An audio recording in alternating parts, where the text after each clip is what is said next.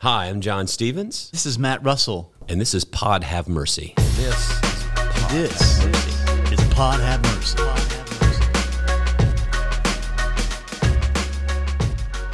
Today we're going to talk with our good friend, Jerry Weber, Yes. who was on staff here at Chapelwood for 16, 17 years, started our Center for Christian Spirituality and our contemplative community, Baptist preacher who became a contemplative, Yeah.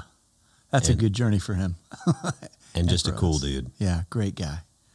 Great guy. But what I love about what we can do with him today is we know him well, and Yeah. I thought we would we've been doing a lot of stuff around what we're dealing with, but I want us to learn and grow in this season, but I also want us to have some fun. Yeah. I hope that we can find that. Yeah. Well, so one of the things we've been doing the last couple of weeks, and you've been following along, is talking about just all sorts of things related Corona, all the Rona stuff, and whether it's from the medical people or spiritual care or other stuff. And one of the things Jerry wanted to invite you to come today, because first off, all three of us know each other pretty well, and I thought we'd talk about ways we can spiritually move through this and maybe other practical tips. I thought we'd just have fun. Good. Because, everybody needs fun. Yes. I'm good for fun. I have found myself now, I am watching old Kung Fu movies. Oh, good. Yeah. If you really, there's something really different about old Kung Fu movies. We need to alter your voice stuff on Sunday for so the that my service, mouth doesn't so that match it looks my like an old words. Kung Fu. Oh, that would be Wouldn't it great. be awesome? Jeff could do that for I you. bet he could. Yeah, just delay the audio and the video together a little bit. That would be great. Well, but one of the things about the old Kung Fu movies, like, for example, the 36th Chamber of Shaolin, right? Right. Yeah. So this guy, he goes because he wants to learn Kung Fu, and he has to start in the first chamber, and it doesn't have anything to do with fighting. He has to just learn how to keep balance across these logs floating on the thing to get to the Mr. chow Miyagi. tent, to the dinner, right? And so he's all mad because he wants to be doing Kung Fu, but every one of these early chambers are all just about carrying water or ringing a bell and all this. And it made me think about, because all of it, of course, is fundamental stuff to strengthen your body and your balance and all this so you can then get ready. And I thought about, in this season, is sort of stripping away, and we have grief, and we have anger, and we have frustration, and it's it really reveals how well we've taken care of the basics of our self-care. Yeah. You know what I mean? Yeah. Sort of peels away all that. That's right. That's the Mr. Miyagi effect, right? All these kind of things that you don't know you're going to need until you come into the place where you need them, right? And Yeah, it's like my core muscles. They don't exist. But Right. they really come in handy from time to time. it would be helpful. if you maintain those things and keep those things. And I thought, what are the things that we need to just kind of return to the core, Spiritual core. and mental and physical, and because now this thing is ramping up. It's not only that, but the decisions of going back to work, and you're gonna have some people don't want to go back out right now. They're not ready. They think it's too early.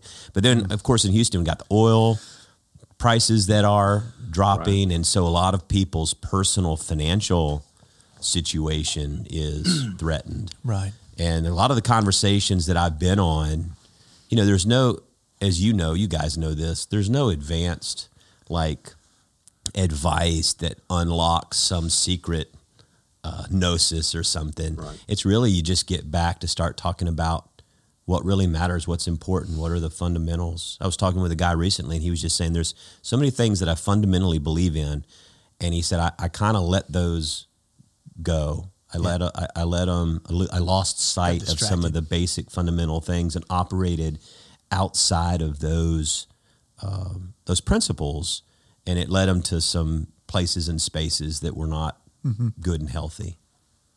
That's great.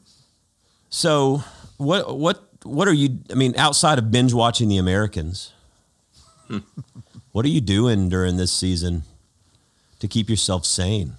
Yeah, I'm trying to check in with myself regularly and ask some kind of core questions about what does it mean to be me today? What am I feeling today?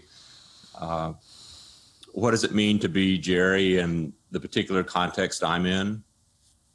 And to not try to fix anybody else, not try to, work somebody else's side of the street, but do my own work. I get a lot of silence and a lot of solitude, which I like that. You guys know me. I like that. I'm drawn to that. So this has given me permission to do what I'd like to do anyway. So I read a lot. I write a lot.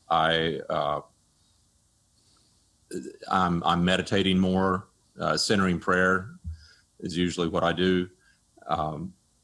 Spending time in scripture, digging around, finding things. I'm also reading and writing more poetry now than usual, just to keep that part of my brain alive. And I find that I journal a lot, but my poetry, when I write poetry, that's where kind of the real stuff comes out and gets to the page.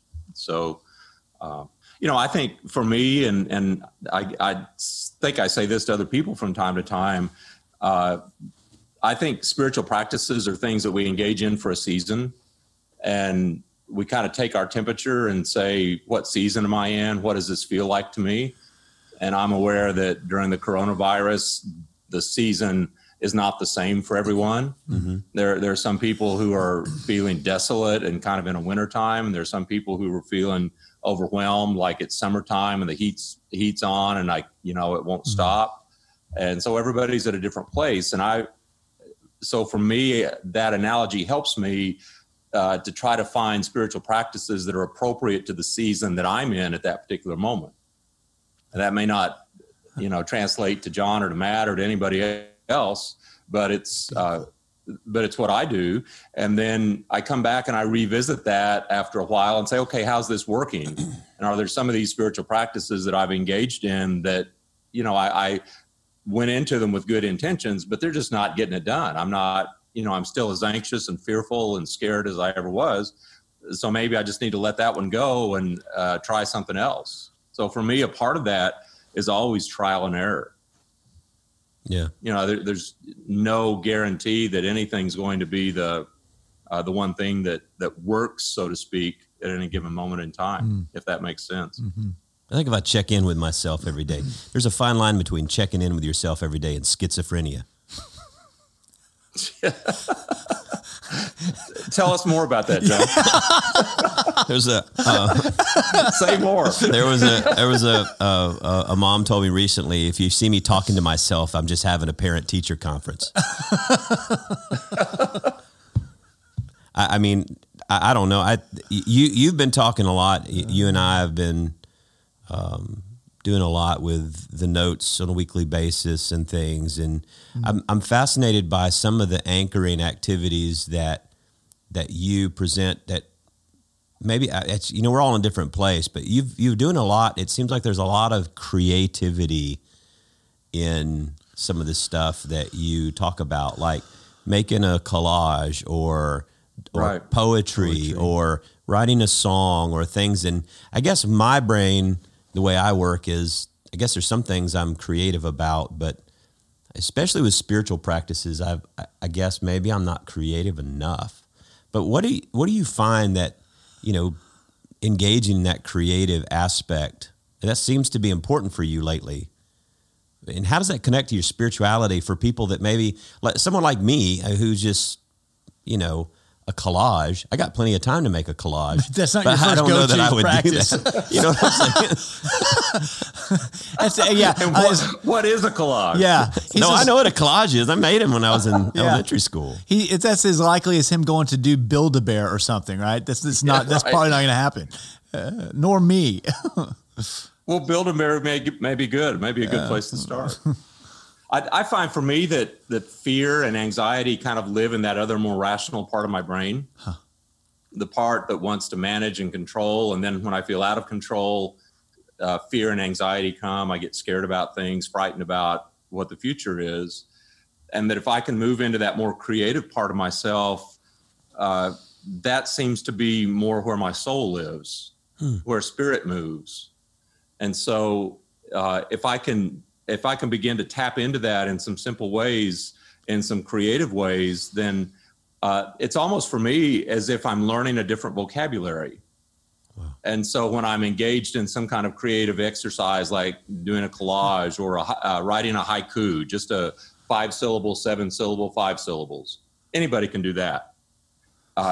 So those things begin to move me into a more soulful place that allows me to discover a vocabulary for what's going on that doesn't just live in my head. It lives down in this deeper part of me, in my heart or my soul, or however you want to envision that. So I have to intentionally get to that place. You guys both know me really well, and I haven't always been able to do that. It's only been in the last 18, 20 years that I began to make some movement in that way, but still my default is to live in my head. Yeah. So I have to, I have to be intentional about reading poetry, writing a haiku, 5 syllables, 7 syllables, 5 syllables, or thumbing through a magazine and finding images in a magazine that represents what it feels like to be Jerry today. So for me, I'll often ask that question of myself out loud, because during the day, I'm talking to my dog. My dog is my coworker, and I'm one of those memes now. But I'll literally say, just so I can hear myself articulate that, what does it feel like to be Jerry today? And then to begin to explore that in words. I may begin with words, but then I may go get a magazine, a nature magazine or a golf magazine or some magazine, a travel magazine, an art magazine, something that has a lot of images in it, and then just thumb through it. And whenever I find an image, notice an image that stirs me, and I don't even have to know why it stirs me, I rip that page out. And then I keep thumbing through, and I get 2 or 3 or 4 of those images, and then I begin to sit with them and say, what does this image say about the state of my soul today, what I'm feeling, what it feels like to be Jerry today? And so that, that's a kind of practice that some people would say is kind of goofy, but it puts you in touch with a different part of your being, and it gives you a different way to process that's kind of a nonverbal way. It's tapping into a language, a vocabulary that's more heart, more soul, if that makes sense. Yeah. Go ahead. No, that makes a lot of sense. It feels like that that anxiety or fear or just the desire to be in control and whatever constriction happens around that really covers that space up and is antithetical to that space. And so it needs practices that move under the radar of that, or at least confront that in a way that can pass through it. It sounds like, is that true? Yeah, I think so. I mean, anytime I would ever ask a group, and you guys have probably done the same things in Bible studies or sermons or small groups where you have interaction, you ask people, where is a place that brings life to you? That when you're in that space, you just feel life. And most all of those responses through the years have always been places in the natural world, right? Places in the created world, on a mountaintop somewhere, at the beach somewhere. Well, what is it? Those are not verbal places. Those places are filled with images and filled with symbols and filled with things that are living apart from myself. And so to be a fearful person, or an anxious person, but to be able to put myself in a place where I don't have to depend on, my mental resources to explain this or to define it, to be in that place can be life-giving. Right. And so that's the same kind of thing that we're doing when we play around with these images. We're getting out of the controlling part of our brain, and we're getting into this part of our brain that's more in tune with creativity, with images. And I found through the years that most people who are making whatever you'd define as progress in the spiritual life are people who are growing in creativity. Yeah. It seems like some of the things that John's been talking about with anchor points and some of the sermons that he's been preaching, and then that some of the studies that books I've been reading, and some of the smaller groups I've been operating within, has really been at some core talking about the reimagining our social imagination. How do we? And it seems like the prophets do that, the Psalms do that. Yeah. Jesus comes along and talks about the kingdom as a different way of imagining the world, right? And so there's the world as we know it, that is all about resources and constriction and who's on top wins and all these ways. And so, and we're seeing it play out in our culture. And then this other dynamic of spirit that comes along and says, let me show you a more excellent way. But that way seems to be hidden. That way seems to be, in some ways, inaccessible if we're continuing to do the same things over and over again. Sure. Yeah. Consider the lilies of the field. Consider the birds of the air. So Jesus is rarely pointing us to something to believe. Huh. Yeah, he's usually pointing us to something to consider or something to practice, a way of being in the world. Yeah. He wasn't overly analytical. Yeah. It wasn't really heady intellectual. What do you call it? Systematic theology. Yeah. It was like, hey, look over there. See that guy throwing seed in the field? Yeah. Let me tell you what that's like. Let me tell you what I think of when I see that. Well, one of the things... And what we say when we hear that is, oh, yeah, well, teach me how to throw seed like that. Well, you missed the point. The point is the field, and the point is the seed goes everywhere. Right. And you've got all these beautiful images that the seed falls in these 4 different places, but God is this extravagant, generous God who throws it everywhere. God doesn't care if it's good soil or not. Yeah. Yeah. Goes in the cracks. We get, all tied in knots over how do I throw the seed the right way? What do I believe about the seed? Yeah, the underhanded. I kind of like the underhanded technique. Yeah. The side shuffle, casting. Yeah, that's because that's the right way of doing it. It's all about the right way of throwing that. Doing it. Yeah. Are you watching a lot of news? I am. Well, not a lot. I watch half an hour of local news and half an hour of national news in the evening, and I do some just quick reading in the morning. I was doing a lot more reading, but now it feels like the same things over and over again. So I'll scroll through the headlines and maybe read, for 15 or 20 minutes. But it's one of the things that I've tried to be real diligent about, was not getting consumed in that. Well, that's what I was going to ask is what are your thoughts on being too overly consumed? And then I wanted to ask you about your social media usage. Oh, good. Well, that won't take long. That won't take long. I already know the answer to that question. Jerry's like, is it my MySpace face? What is it called? MySpace book? Just about the time I feel like I've got courage to jump into social media, then something happens, something in my family or something, somebody will say something, and it just bleeds the courage out of me. It's a good thing. At some point, I need to stay away. I miss out on a whole lot of grandchildren pictures because I'm not on it. But you can do. There's a new thing that our children's ministry is doing. This thing called Marco Polo. Oh, really? Yeah, and it's look for it. Talk to your kids about it. It's like an app where you send each other videos, but it's just you and the kids. So it's almost like a text message, but you're shooting a little video of you saying something to them, and then they send you one back, and then you send them one. So it's like having a text thread, except you're doing it on video. Isn't that the way it works? Okay. Marco Polo. That's great. Marco Polo. Yeah. Yeah. Look at me talking like I know about technology. Look at you. Are you getting exercise?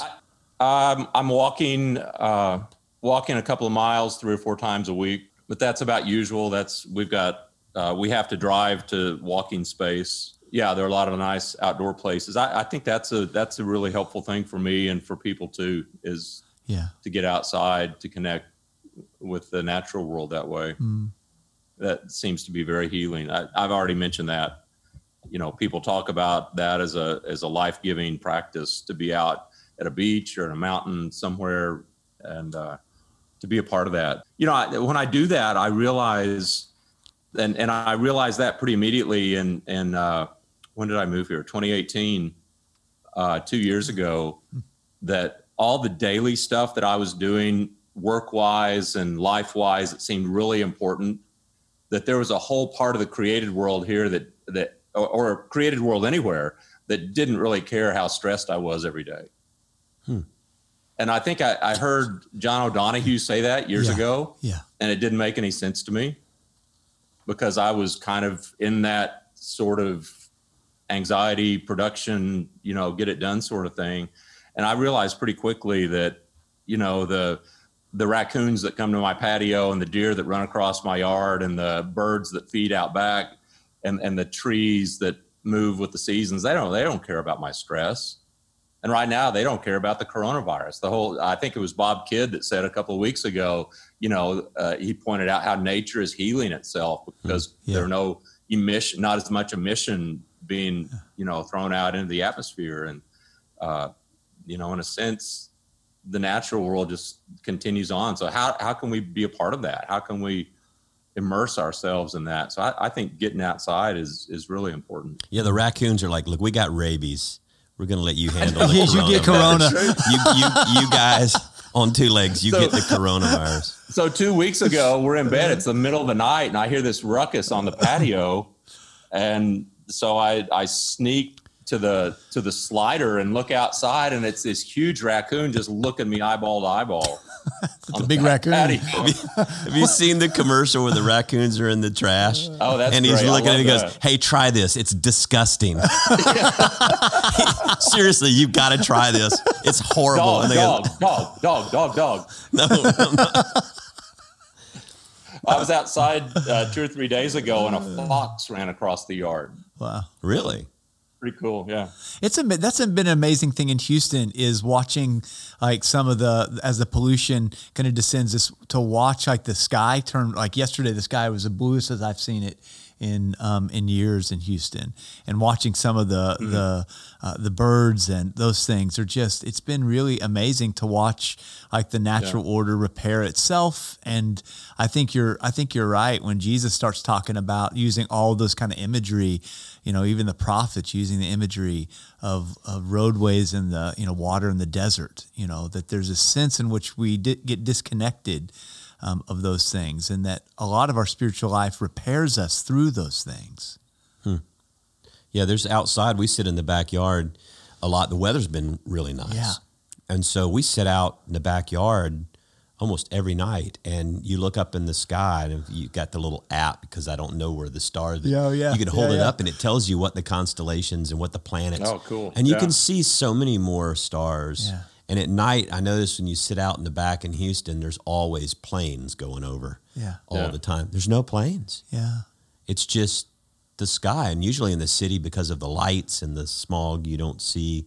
We saw last night Orion's Belt, and we saw Betelgeuse and Sirius and Venus and the moon, and it was like, I don't remember seeing that many stars. Does that kind of get to what you were saying earlier, John, about your friend that you talked to that said, I've been involved, I just got busy, and I got involved in a way of being that wasn't true to myself, and this has given me a chance to, in some ways, Sabbath, and in some ways to step back and to say, oh, I don't want to be that person, or these are activities that are not supportive of the person that God's calling me to be and that supports my deepest humanity.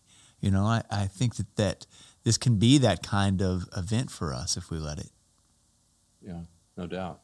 I do think that it's hard. It's hard because there are so many people who are really hurting and struggling because they need to be at work, or they rent or food, or and it's hard when you're in a more privileged position. You can take the time to slow down and notice things that you've gotten out of balance in your life. And Barbara Brown Taylor talks about that when we don't actively practice Sabbath, our illness becomes our induced Sabbath. Yeah. And so for most of us, that's that one time of the year we get the flu and we can't go to work. And so that becomes our Sabbath. Well, now the entire world, but everything is sort of turned off for a while. And I don't know that we've ever seen anything quite like that, but it forces you, and it makes some of us feel uncomfortable if we're the kinds of people that don't like to stop. or to rest or to dig deeper. You know, that's why it didn't take very long.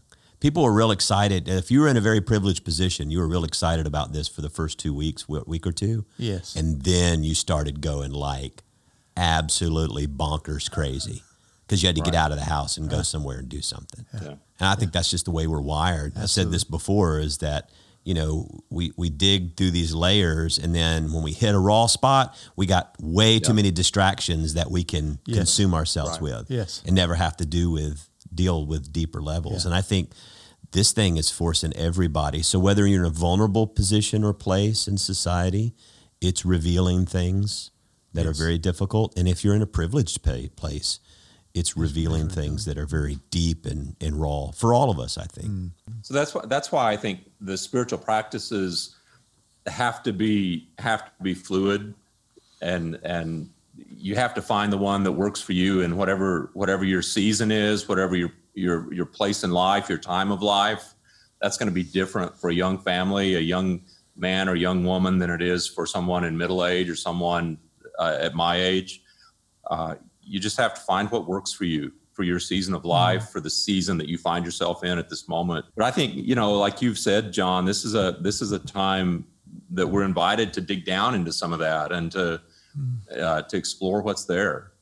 And, you know, in ordinary life, we can easily be distracted and run away. And I always said that one of the easiest places to hide from God was in the church. Yeah. You know, you can go to church and sit in a pew and sing the songs and listen to good sermons and all that and feel like you're really growing deep. And that's a really small part of what, of this whole picture of discipleship, what it means to use language that you're using in sermons, to orbit around God. You know, how do I orient myself so that I'm part of this gravitational pull where God's the center and not me or not my world? And so, you know, we're at a time now when some of those distractions have been taken away, the places that I can run to. And that's really the nature of what it means to fast in the Christian sense. You know, the classical discipline of fasting is removing some practice that I normally engage in, whether it's food or conversation or sleep or whatever. They're all the classical spiritual disciplines are different forms of fasting. Yeah. And so I remove those so that I can intentionally put myself in that place where I can't run to those things in order to kind of medicate myself, so to speak. That's a really interesting insight, that this is almost like a forced fast, you know, a cultural forced fast, to say that's revealing kind of these the substructure of our own kind of self-preservation, in a sense. Yeah. I hadn't thought of it that way, Jerry. I think the thing I'm hearing today that comes out is about, it seems to be a lot of accessing some part of you that you're not typically accessing.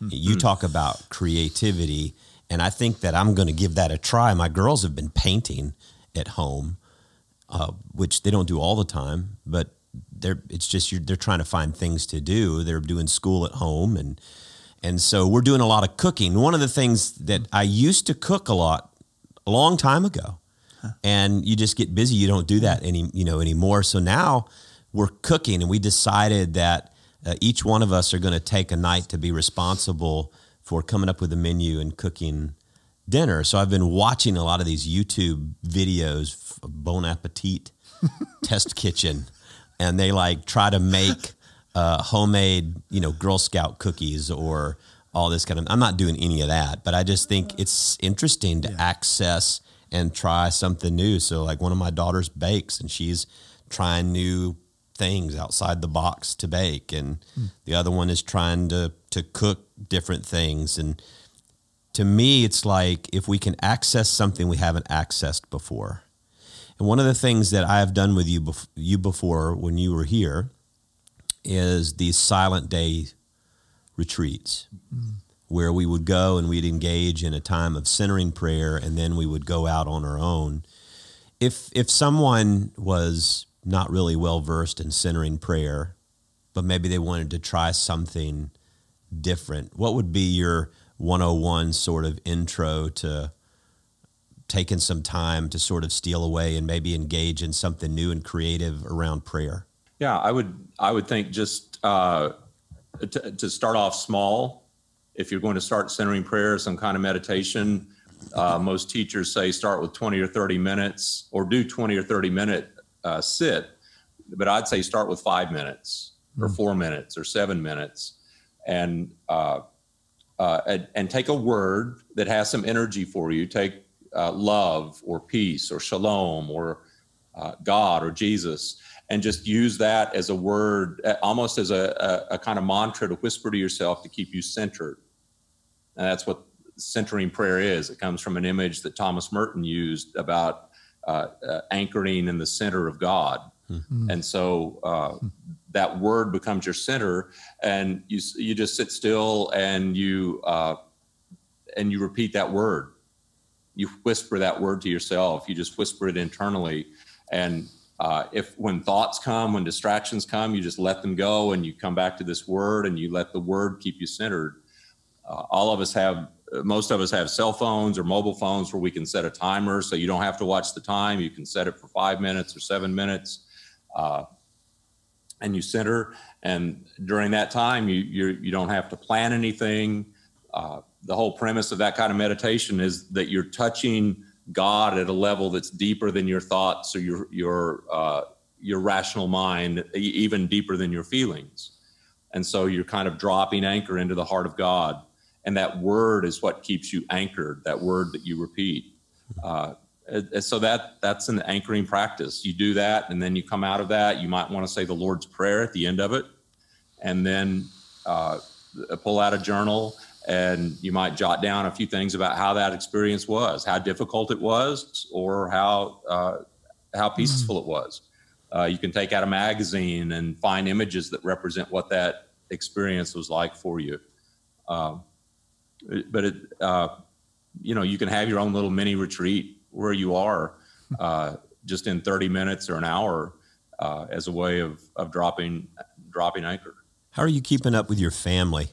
Are you all Zooming, FaceTiming, or are you just phone calls? Phone calls, FaceTime. Yeah. We're close enough to grandkids that we kind of see grandkids every once in a while. They're 15 minutes away.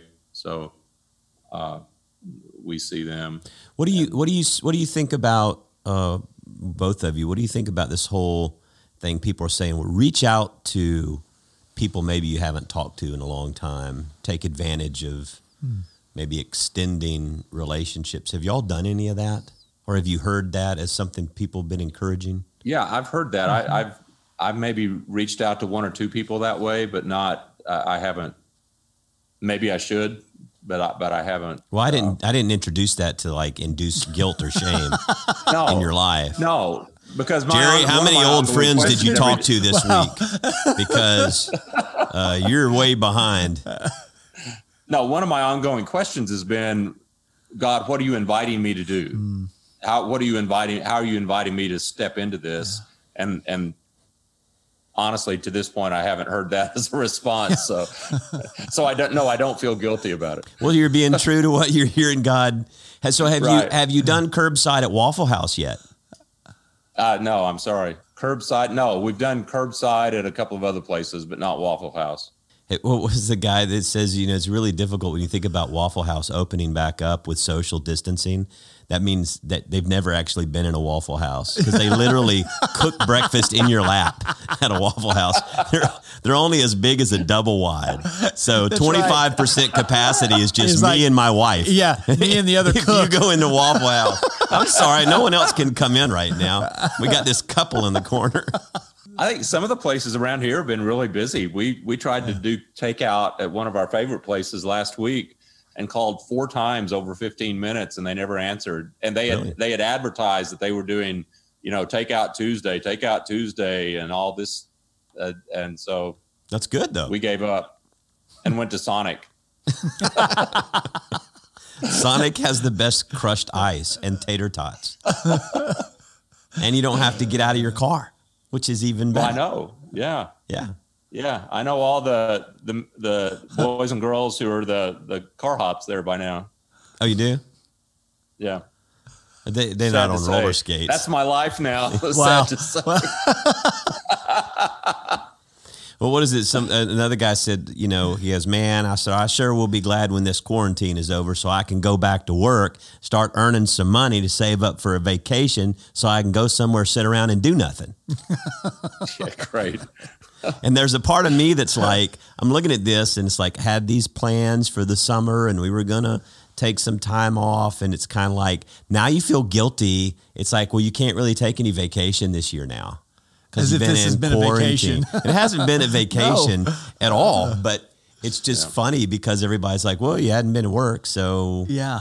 And this compulsion. I've found some guys and girls as well, that just feel this compulsion. They have to go into the office every day, even though they can work from home. Have you experienced that with people? I've experienced that with myself. Oh. I'm sorry, I didn't mean to make you no, feel bad. Well, John's just throwing guilt everywhere, man. Yeah. Apparently, that's my gift today. Shame. You. But some of that is to social distance from three boys as well, and to kind of get some space where it's just quiet. So it doesn't feel as much compulsive about having to be at work as it is to make a dividing line between what's work and what's home sometimes, It's worse, boys. Oh, Lord. Way worse, because I'm on a Zoom call with this guy, Russell, and his son walks up and just smacks him in the face. Daughters don't do that. Daughters don't even want to be on the Zoom call. They tiptoe in the room and they go, "Are you on Zoom?" And it's yeah, and they won't even enter the room. But the son will come in and smack you. Throw a ball at me. They'll walk by just like dancing and trying to break me up. I'm like, please, so I'm having to lock the door. That doesn't work because then they bang on it or they pick the lock. So it's just, it's beautiful. Now, see, that makes sense why you come into the office. Yeah. I'd be coming into the office. It's not compulsiveness. It's. Well, what did we say? If it's essential to do your job, if you can't do your job at home, please come in. Yeah. Yeah. What do you think about the one thing? It's like indulging in moments of satisfaction in life, not being too hard on ourselves. I think there's, in our culture where we define our worth by what we produce or our job or all these sorts of things. And now we're, a lot of us are just stuck in this place where we're struggling with a crisis of identity. And, what do you guys say to people that to try to let them just be okay with being in quarantine, being okay with things being still and not a lot of stuff going on. Yeah. That's one of the things that I have found being on the staff and actually kind of working alongside of you, John, is that you have a non-anxious presence about how things are unfolding, and you bring a non-anxious presence. And I think that's been so helpful to me personally and to our staff in that then this word savor comes up for me out of that. What can I savor? Because I have the tendency, just in the way that I'm hardwired to move, to really go, to get a lot of stuff done. And there's beauty in that, but there's also this kind of compulsivity to it as well, right? And being around folks that have absolutely different gifts and different depths has been helpful to me because I think that I'm being asked to savor some things. I went on a walk with my son on Sunday, and my 17-year-old son and I talked about things that we have not talked about ever. Yeah. And it was just, I got back from that. We were about halfway through or coming back around. And I said, "Hey, do you want to keep walking, go another loop? Or he's like, "Oh yeah, I'd like to go another loop." And so for 2 hours, this kid told me about his inner life. And I was just, it was like a sunrise. So yeah, I would not have had that if I was, busy moving. So yeah. That's beautiful, Matt. Thanks. Well, there's something about savor's a good word. There's something about being present in the moment, learning to be present where you are in the moment instead of wanting to be somewhere else. And the other thing about Sabbath and rest is it's the freedom from compulsion. Yeah. And I find that even on my Sabbath days, there's still in me these yearnings, these things that I feel like I have to do, this email I have to return, or this text message I have to return, or this thing I have to finish. And so the compulsion is there. And I remember one of my former professors said that it took them 7 years of intentional practice to finally reach a Sabbath day and to be able to look at the dishes in the dishwasher or in the sink or the cobwebs in the corner of the house and just not be moved at all to do it. There was no compulsion. There was no angst. They could just let it go. Yeah. And, what's the old story of the rabbi who, as soon as the sun sets, he's in his office, he says, "It is finished. It's done. It's finished." He goes home and you begin the Sabbath. And I hope, my hope is that if we come out of this and we go right back to the same dysfunctional compulsions that we had before, maybe that's where we end today. Is what do you think? What do you hope that our society, people, that we come out of this that we're changed, that we're transformed, that we're not the same? What's your dream? If there's a dream, maybe that's not the right way to say it, but out of this, what's your hope? And for me, it is that we just don't start church back up and everything goes back to exactly the way it was. I would love to see a humanity reshaped by this. Come on. More loving, more forgiving, more patient, more inclusive, more kind and generous, yes. and less hard on ourselves, because now we've all faced whatever you believe about this. This is a very dangerous thing that takes people's lives. Yep. And so can we come out on the other side of this and not be the same? I don't know exactly what all that looks like, but that's my hope. Can I borrow that hope? That's good. Yeah, that is good. I think what I would have said was real similar to that.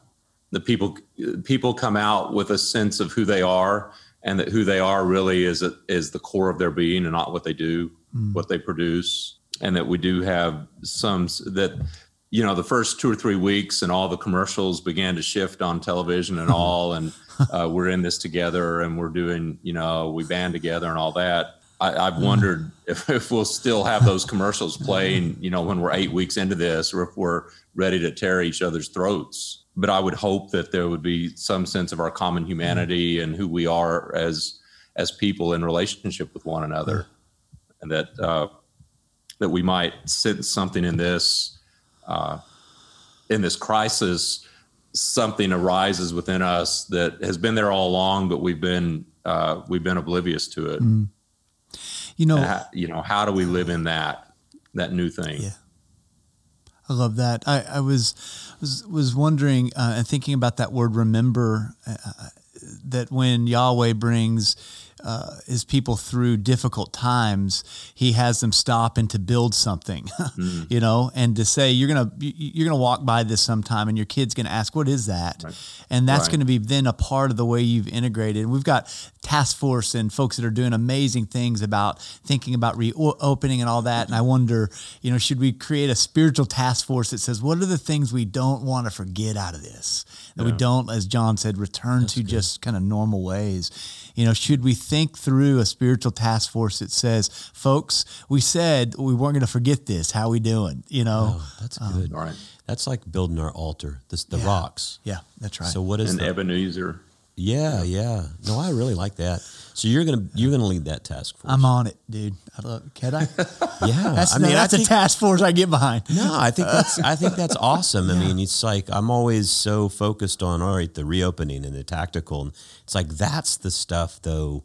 Yeah, I mean, you'd like some monument of remembrance of this season of life. Yeah. So that we could touchstone, and you walk into church like the rock at the Clemson Stadium, when the football team comes in and they touch the rock. It's like that. I like that. Something that you remember that touches that moment. Yeah. And it could be something that, like you had said, Jerry, all these things might be different for each of us, right? What the Holy Spirit is working on me is not the same as working on you and John and other folks in the community. But there are these things that if we allow the Spirit of God to work within and even in spite of us often, that there might be something that we become that we couldn't. And what do we not want to forget about that? We want to let go and just say, oh, the crisis is over. I can take back this normal life, which is like so hollow in some ways without the Spirit's animating it. Yeah. Bill Curley said last week, he quoted Richard Rohr. Yeah. Rohr says that the two opportunities we have for growth are great love and great crisis or great tragedy. And most of us kind of ignore it when great love happens. So we end up being pushed into these learning moments or these growth moments through crisis or difficulty. And so I would just hate to see all this wasted. Yeah. To see it, it's been difficult. It's more difficult for some people than for others. And I hope, that we don't waste that it doesn't just pass by and, all of a sudden we flip the switch and the lights are back on. Yeah, Edgar Schein doesn't have as much confidence in humanity as Richard Rohr does, because he says the only thing that moves us to radically change in life is the fear of survival. He said that he would like to think that the noblest parts of humanity would see that they need to change and would be motivated to change and would change. He said, but he hasn't found that to be right. That doesn't really work in real time. Yeah. And so we've got the survival anxiety going on, whether it's, literal or financial or whatever else. So I'm hoping that there will be a lot of transformed individuals coming out of this. Yeah. I'm hopeful. But really, in the sense of spiritual survival, and spiritual kind of thriving, then this is the golden moment. I mean, this is the opportunity. Yeah. So what do you? Two more episodes of The Americans tonight. 2 more episodes. Probably so. Yeah, probably so. 2 more. All right, episodes. so you got to watch Kung Fu Hustle. This will be in the show notes, folks. Yeah. Kung Fu Hustle. Kung Fu Hustle. I don't think I get that channel. No, it's Netflix. You get Netflix, don't you? I think it's on Netflix. Yeah, Kung Fu Hustle, and make sure you also watch Ip Man. Ip Man. IP Man. Ip Man. Okay. There's like a whole series of movies, and in the third one, Ip Man dukes it out in the final battle with Mike Tyson. You're serious? You've watched this stuff, Dude. What did you think I was lying? This is like pod have mercy. I cannot tell a lie. This is like truth serum here. We're giving out. No, dude, I got a whole list. I'll send you a whole list of. Can I ask a question, John? Yes. How long have you been into kung fu movies, and when did that start? I'm fascinated. Well, most people don't know that I am a 6 level black belt. No, that is a lie. No, I've always liked the kung fu movies. Thanks for being with us. Guys. And all right. We love you. Stay safe. Love you. Okay. Good to see you. Take care, Jerry. All right. Take care. Bye. Bye. So what did you learn today? You have now the elimination. Well, I have a lot to draw from. Extreme Kung elimination. Fu, extreme YouTube. elimination, Pootie Shoe and Pootie Pie. Yeah, so we have a lot of rabbit holes to chase in YouTube now. Yeah. Who If knew? nothing else. Who knew? I'm totally underutilizing the internet. But you know what I'm going to take out of today What's is that? I'm going to try to stretch the. I'm not sure where the creative part is in me, but I'm going to try to find it. Yeah. Stretch it a little bit. I think I'm going to paint something. Really? Yeah. Like one of your walls or No. Like they have a little canvas and they paint. Oh, that's They great. paint Yeah. things. I don't know what I'm going to paint, but I'm going to paint something. I think what I'm going to take is that that sustained image of centering myself into the orbit of God. That's really helpful to me, and then savoring. What do I need to savor? Yeah. What today do I need to hang on to and savor that I might miss? Yeah, and like you said, where are things where we build these these little remembrances? How do we create things that are going to help us to remember things we don't want to forget in this season? Yeah. I need to reflect on that. Yeah. That's a good word. Well, I'm John Stevens. And I'm Matt Russell. And this is Pod Have Mercy.